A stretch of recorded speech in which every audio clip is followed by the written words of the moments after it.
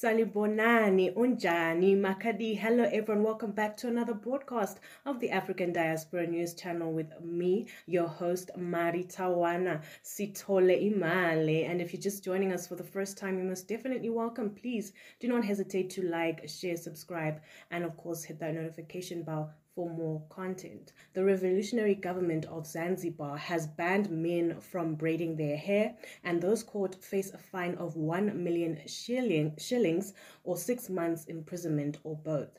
Now, it is said that this action aims at protecting Zanzibar traditions and culture.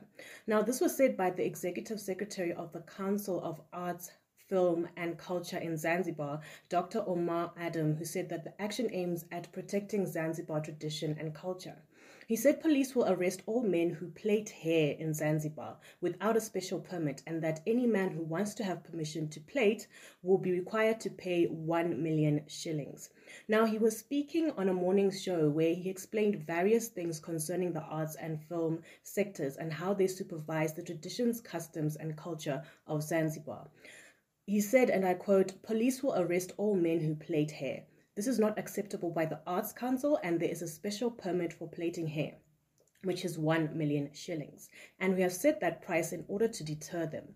Now it is your choice to either pay 1 million shillings to plait or buy a razor to shave." Close quote. Now, according to him, it is a law that has been in existence since 2015, but has not been implemented. He did not state whether it would affect foreign visitors who come to the islands. Please do let us know what you think of this story in the comment section. And of course, you can find us on Facebook, Twitter, Instagram, and TikTok at African Diaspora News. You can also find me, Mari Tawana, on social media at Mari Tawana ZW.